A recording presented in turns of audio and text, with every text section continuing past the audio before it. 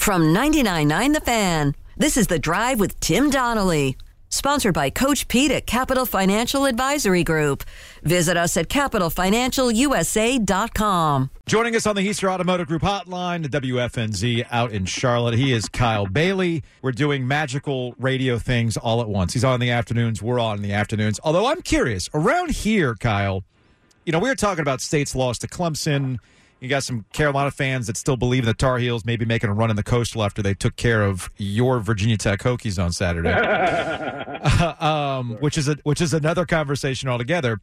I feel like around here, folks have just checked out on the Panthers because they gave you no reason to really pay attention to them. Has that been the case in Charlotte? I mean, yeah, anger, but I feel like anger no longer works. I think apathy might be kicking in. Is that true?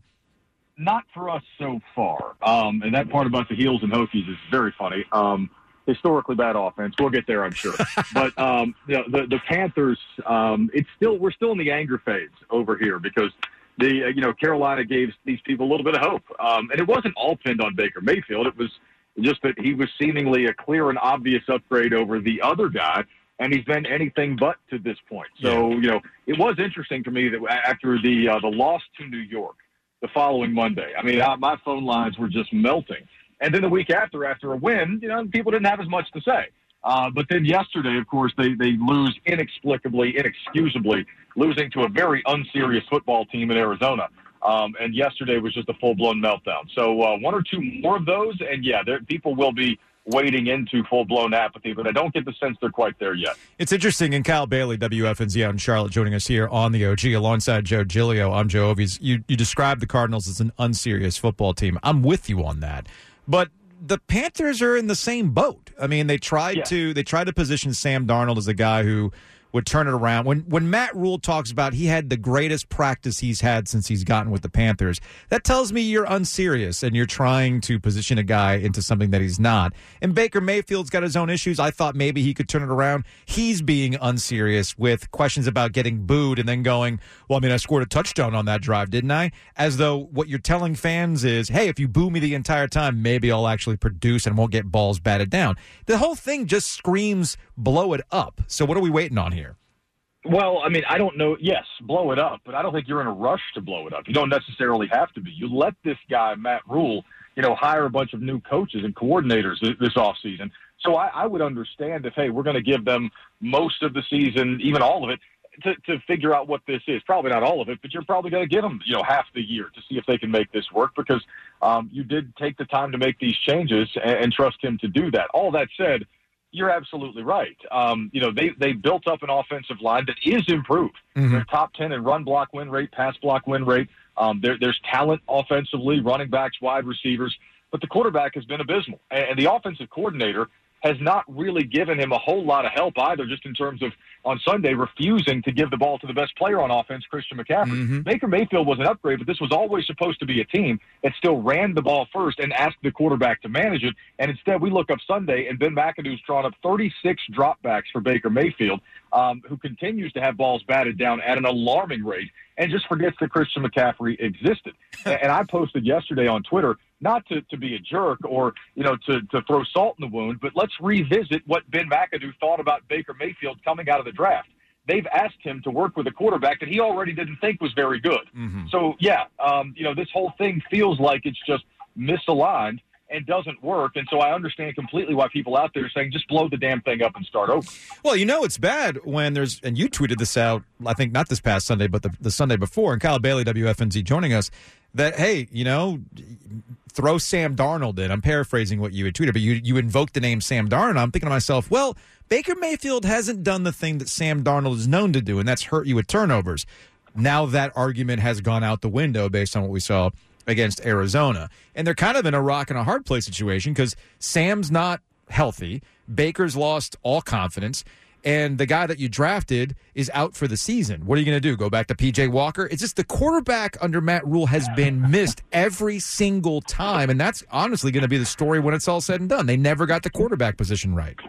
Without question. And I saw someone frame it the other day as the audacity of Matt Rule to come in as a head coach to start a rebuild and never bother to take a first-round rookie quarterback. And it was a joke, but it is true to an extent. Now, I am tired of hearing about Justin Fields, from some in this fan base. Oh, Could have taken Justin Fields instead of J.C. Horn. J.C. Horn is a stud. He's locked down. And they needed that position when they took him. So there's a lot of revisionist history going on there, but I digress. Yeah, the quarterback position is going to be Matt Rule's downfall because this defense this year is the real deal. I'm not saying they're all-time great, but that's a winning playoff caliber defense. Their special teams has been fantastic. Again, they lost Zane Gonzalez, scrambled, picked up Eddie De Niro. He hasn't missed this season. Johnny Hecker's a Hall of Famer, should be part of the quarterback competition this week, as far as I'm concerned, and special teams has been fine. The running game, when Christian McCaffrey has been given the rock, he went back-to-back games of 100 yards plus. Yeah. So they've got 2.5 of the 3 phases of the game working well, but they can't figure out the passing game. It's like a Rubik's Cube to Matt Rule, and he just can't figure it out, and it's going to be the reason that he gets fired likely pretty soon. Kyle Bailey, WFNZ, joining us here on the OG alongside Joe Giglio. I'm Joe Ovies. One final thing about the Panthers before, I don't know, I feel like I got to put you on the therapy couch to talk about the Hokies.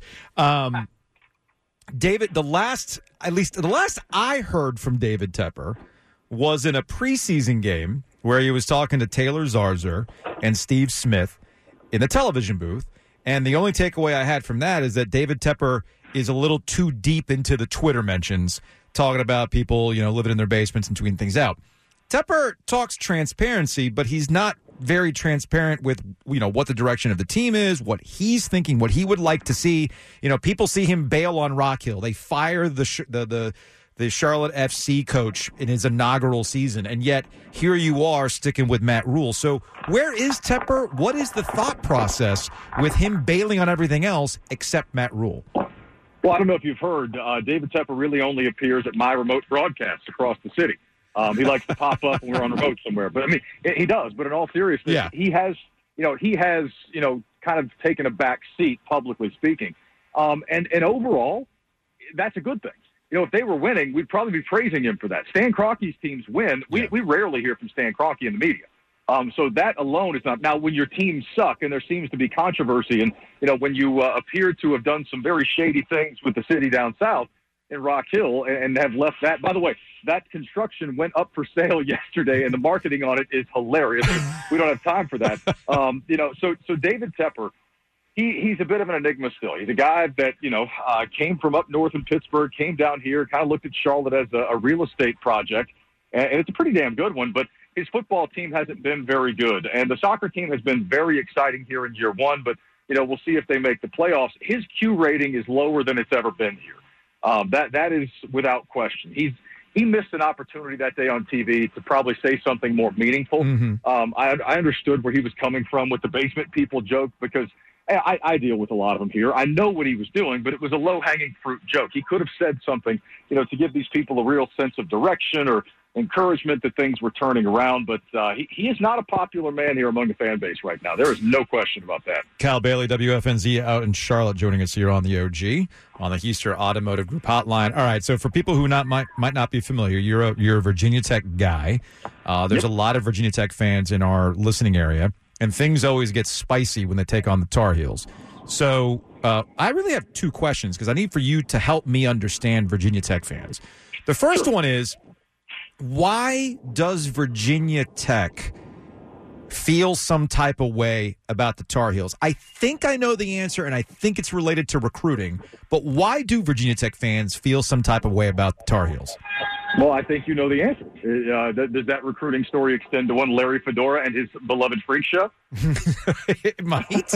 It might. Yeah, that has quite a bit to do with it. In the waning years of Frank Beamer, there was a lot of there were a lot of things on the message boards. Let's put it that way. Okay. And so I do think it has to do with the recruiting, some of the tactics, some of the things that were said about our beloved Frank Beamer. But then beyond that, of course, for the Heels to come into to Lane Stadium in Frank's final game and get that win. Yeah. I don't think they'll ever forget that. I was there that day, and so I thought it was interesting last night. I don't know if you watched the ACC Legends episode on Frank Beamer on the network last night, which is really well done. Mm-hmm. They showed the game and then glossed over the result beautifully. That's great. That's good. Yeah, just Frank being carried off the field by his players. If you didn't know the game, you would have thought they won it. So, it was interesting. But I don't hate Tar Heels fans. In fact, I love Roy Williams, and I've loved covering Roy over the years, and I love Mac Brown. I think he's one of the great statesmen of the game. I think it all stems from the Larry Fedora era. Okay. And for some people, they're not going to let that go. But look, Saturday was what it was, buddy. This is going to be a multi-year process for Brett Pry.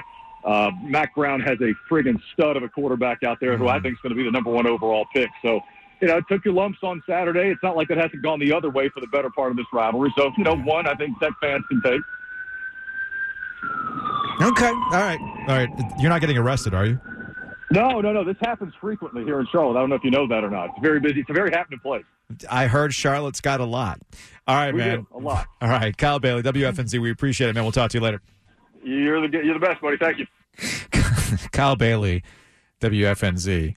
Although there has been a time where somebody was pulled over by a police officer in the middle of doing an interview. Sure. Yeah, they were going too fast. They got pulled for speeding. That has actually happened in the course of doing an interview. So typically we do like to catch people when they're either walking or parked or in their office. Typically. Your heart. It's the only one you have. Fortunately, you also have a choice. Expert cardiologists, talented surgeons, highly skilled specialists, all of whom chose WakeMed. Why? The main reason is the same reason patients choose WakeMed. Everything you need for the best possible care is right here. Learn more at wakemed.org. WakeMed Heart and Vascular Physicians. Your heart, your choice.